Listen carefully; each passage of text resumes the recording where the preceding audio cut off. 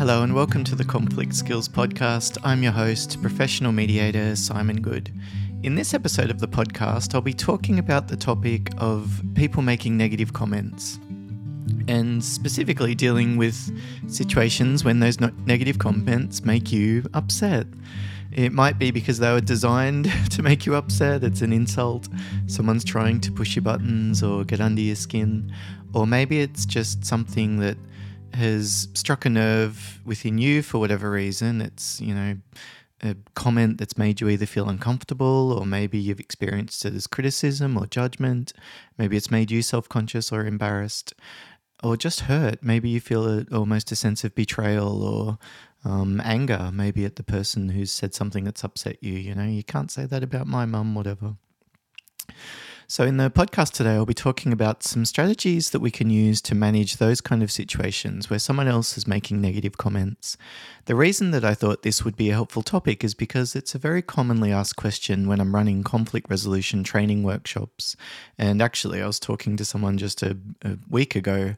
It actually was not related directly to the workshop. We were talking about workplace conflict and workplace communication, specifically dealing with clients and clarifying and setting realistic expectations. But this question actually was brought to me after the session. One of the ladies stayed that was in the training. She said a few kind words about how useful it was. And then she said, "Can I just ask you something about my ex-partner?" And for me, when I first became a mediator, I worked for a long time with families post-separation.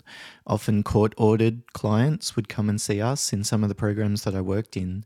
And it was I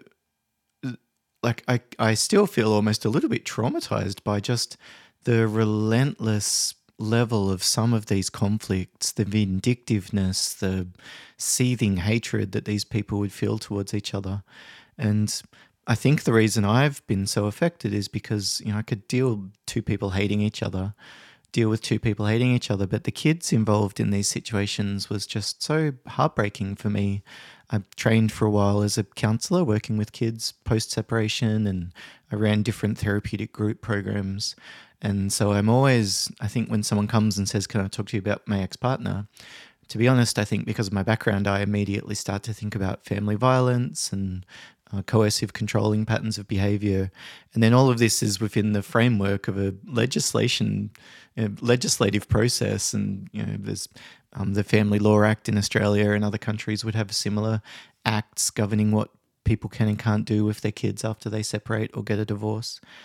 And so I could tell, though, with the way that this person spoke was that she was feeling really probably quite traumatized by the current conflict, like shaking a little bit and her voice was quivering. And immediately as she started talking, she had tears in her eyes. So she had a young child, I think 5 years old from memory, and they were going to spend time with dad every week. So every weekend they would meet and do a changeover kind of thing, a handover where mum would meet and the kids would go off with dad. And apparently dad's new partner, his new girlfriend, often made negative comments about this lady I was talking to. But the thing was more to do with the dad's comments, and she could handle the comments about her appearance made by the new girlfriend. But the thing that she said really upset her was the negative comments constantly made about her kid. This is her 5-year-old, and implying that she's not being a good mum. So she said that the dad would often say things like, what's wrong with him? Do you even feed him? Every time I see him, he's more skinny than the time before. I mean, that's just an example, but she was really worried not just about the effect on herself. I mean, implying that she's a bad mum.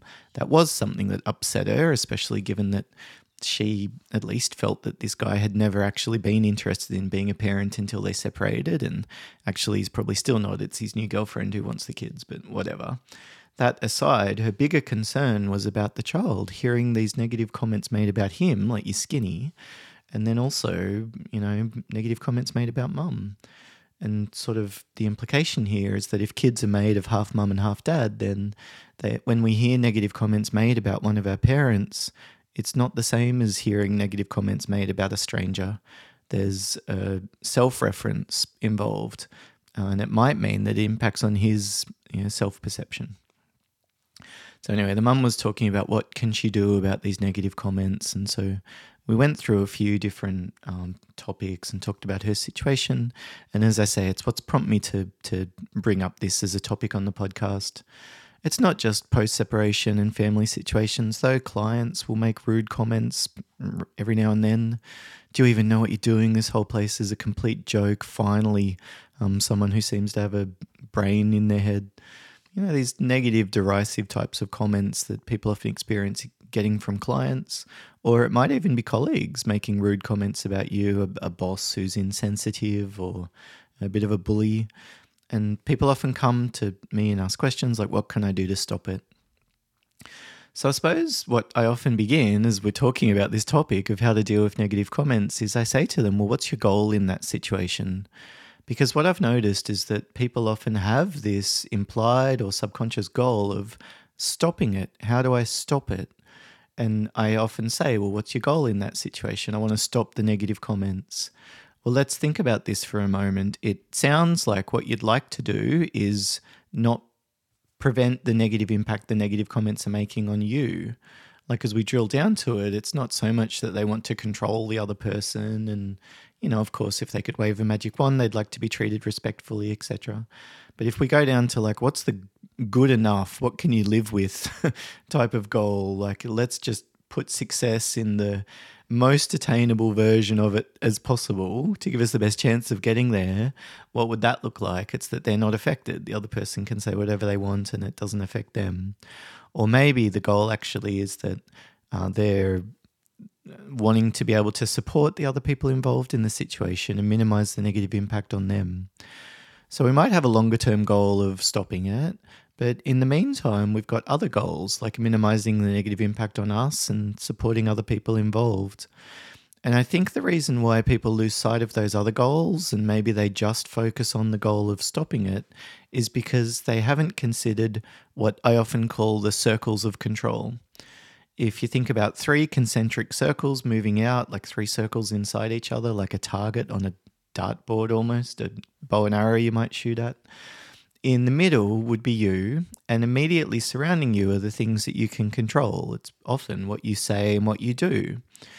There's also a level outside of that, the next ring out, which is what we can influence. There's things that we can ask for, we can persuade someone else, we can give information, we can try to convince someone that something's right or wrong, or to do something or to stop doing something. But ultimately, we can't fully control what someone else does. And we definitely can't control what someone else thinks and what someone else feels. And again, often in conflict training, I say something like, well, they're just being ridiculous. I told them clearly this is what was going to happen. And then it happened and they had the audacity to act surprised. And I often say to them, well, what do you care if they act surprised? Or maybe they're genuinely feeling surprised, as illogical as that might be to you. You can sort of imagine why they might be surprised if they didn't read the emails that you've sent and they've misunderstood what you've told them. And again, to some extent, it's like, who cares? Just let them feel surprised. You're interpreting that as criticism on you, that you didn't communicate clearly or you didn't clarify expectations. But you don't need to take that on board. If they're trying to pass you that negative emotion, you don't need to walk over and take it out of their hands, right? So there's things that we can influence. We can't control what someone else does or what they think or what they feel. And actually, to a large extent, we might not need to. Just let them feel what they're feeling. It'll be fine. So outside of that are the things that you actually have no control over. The third circle, the outside circle, is actually things that you might wish were different. They might be negatively impacting you and you're concerned about them. You'd like them to stop, you'd like them to change, but ultimately there's nothing you can do about it. I can remember a lot of my friends and family really bitterly upset about the way that coronavirus, restrictions and lockdowns and stuff were managed, vaccine issues, and people had very strong views about what politicians should do or which laws should be made or not made, and ultimately they had no influence over that. Maybe they could write to their local member of parliament and express their views, but beyond that, they can't change it. And so they're engaged in this, I think, quite a destructive pattern of rumination, just constantly getting stuck in thought patterns around how unfair this all is or how wrong all of this is, when ultimately it's not going to make any difference at all. And so I often question the logic of spending too much time thinking about those kind of things or focusing on those areas that you can really do absolutely nothing about. They need to understand that I've been generous until this point. Well, where would we put that goal? It's probably in that area of influence. You could talk to them about the efforts that you've made and how generous you've been, but do you really think realistically they're going to understand just how much effort you've made as a separated parent, given that they're focused on their new partner and their new kid, and they're probably in trouble at work and challenged with finances and all the rest of it? Do you really need them to think that about you? Or maybe what really needs to happen is that you're strong enough internally not to care what they think of you. So if we think about this goal of negative comments, I'll talk about some strategies to deal with it, like confront someone about that. But really a short-term goal has to be about not being affected by these negative comments as much as you are, to get over it as quickly as possible, or to navigate situations when the negative comments are made. Now, I'm not sort of saying that all of these goals are equal. We do want to stop the behavior. But the first goal, the primary goal, has to be about self-management, self-regulation, not getting affected, not having your buttons pushed when you're dealing with someone and that's a situation where your buttons are getting pushed. The reason for this is that when we're feeling upset, we're feeling angry, we're feeling concerned, we're feeling embarrassed, overwhelmed, whatever, it has an effect on both our thoughts and our behavior. We don't think as clearly. The front section of our brain responsible for our higher level thinking is not functioning at the same capacity when we move into fight or flight mode, which often accompanies very strong feelings like anger. And it also has an effect on our behavior. We speak quicker, we speak louder, we interrupt someone, we don't pay attention to as many things, we develop tunnel vision, the adrenaline starts pumping through our system, we might find it difficult even to catch our breath or to concentrate. So the more worked up that we get, it's going to impact both your ability to think clearly and rationally and your behavior. And if our goal is to address negative comments in a calm and confident way, being assertive but not coming across as aggressive, the first prerequisite for that will be keeping calm ourselves. So that's often why I think the first goal needs to be about managing your own reaction to the comments. And probably secondarily to that would be supporting the other people involved and managing your reaction to them being affected. If you see a child being affected by this negative comment, it's going to be very difficult for you to stay calm. You'll, escalate, and then they're probably likely to take any kind of communication from you as aggressive. They'll become defensive, and then before you know it, you're probably in the same negative spiral as you always have been. What's that saying? If you always do what you've always done, then you'll always get what you've already got. So we need to find a way to stay calm, and I've talked about that in previous episodes of the podcast, self-regulation, support other people involved. In terms of actually addressing the negative comment, the framework that I often suggest is what, ask, check. So there's 3 steps in that process. It's from a book called Positive Confrontations by a lady called Barbara Pachter, I think is her name. I've sort of adapted it and used it a little bit different to how she did in the book, but I like those 3 headings: what, ask, check.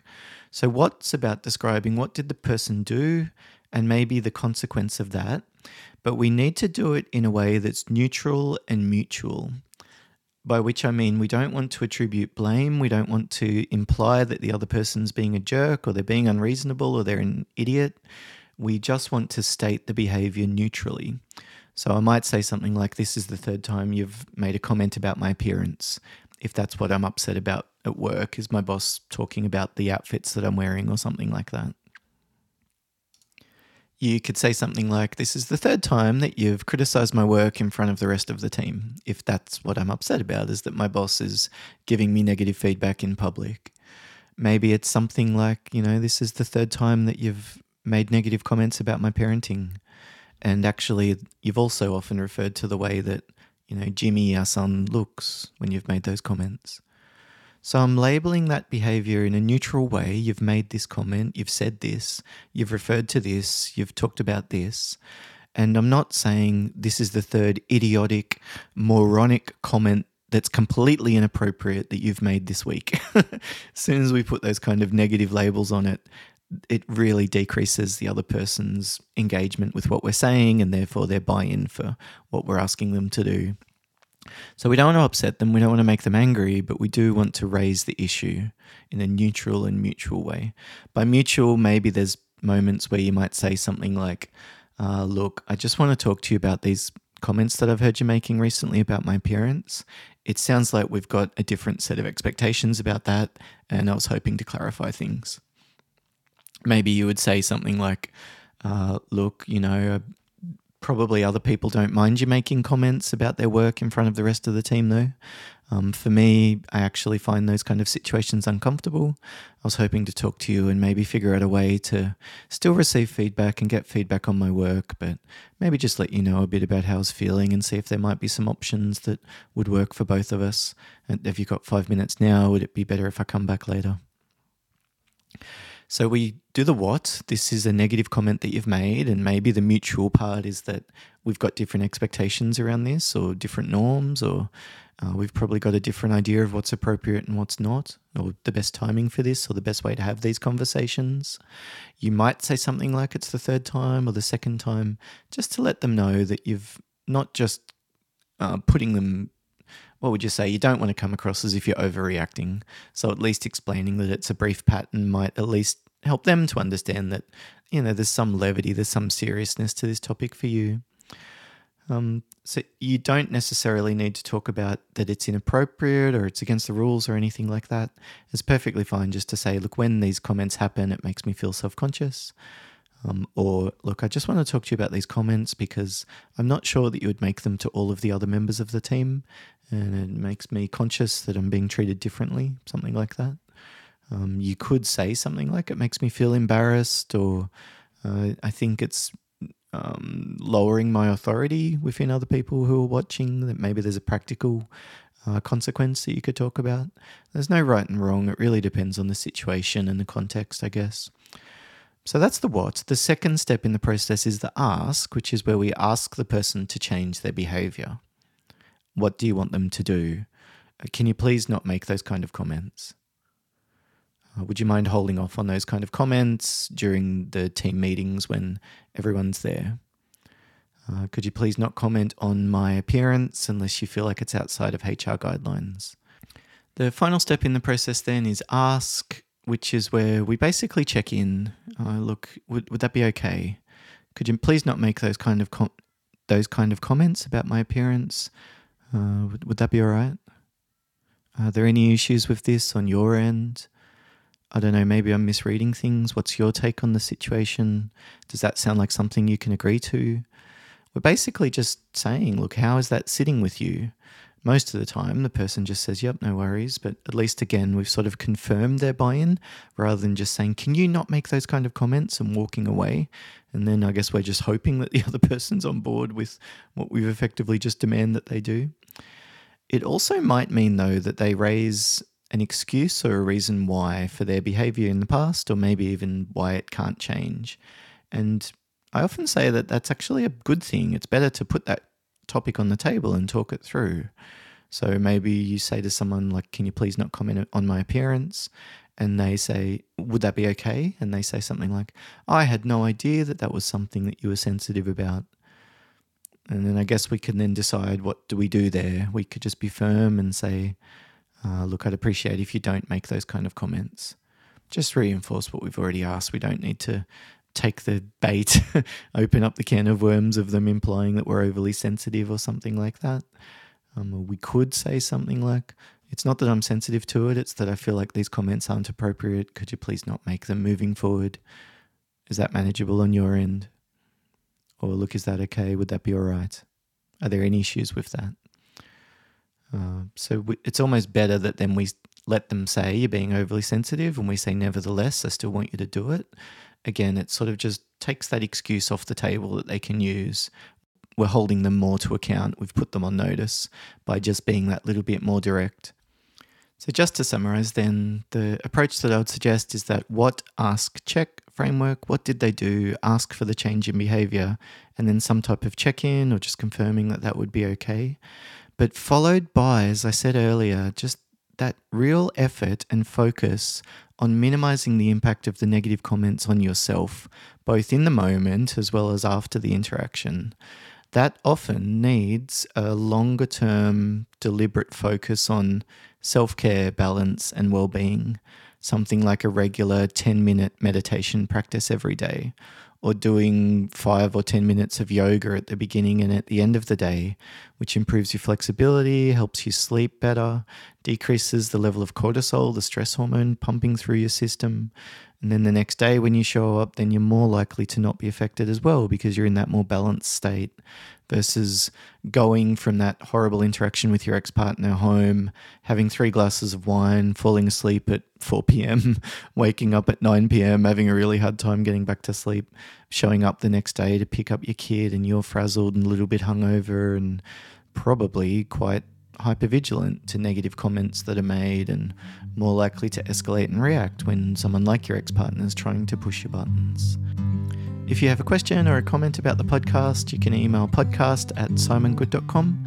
Otherwise, all the best. Thank you very much for listening, and I hope that it's been helpful for you to navigate and manage your conflicts that you're involved in or supporting other people through at the moment. Bye for now.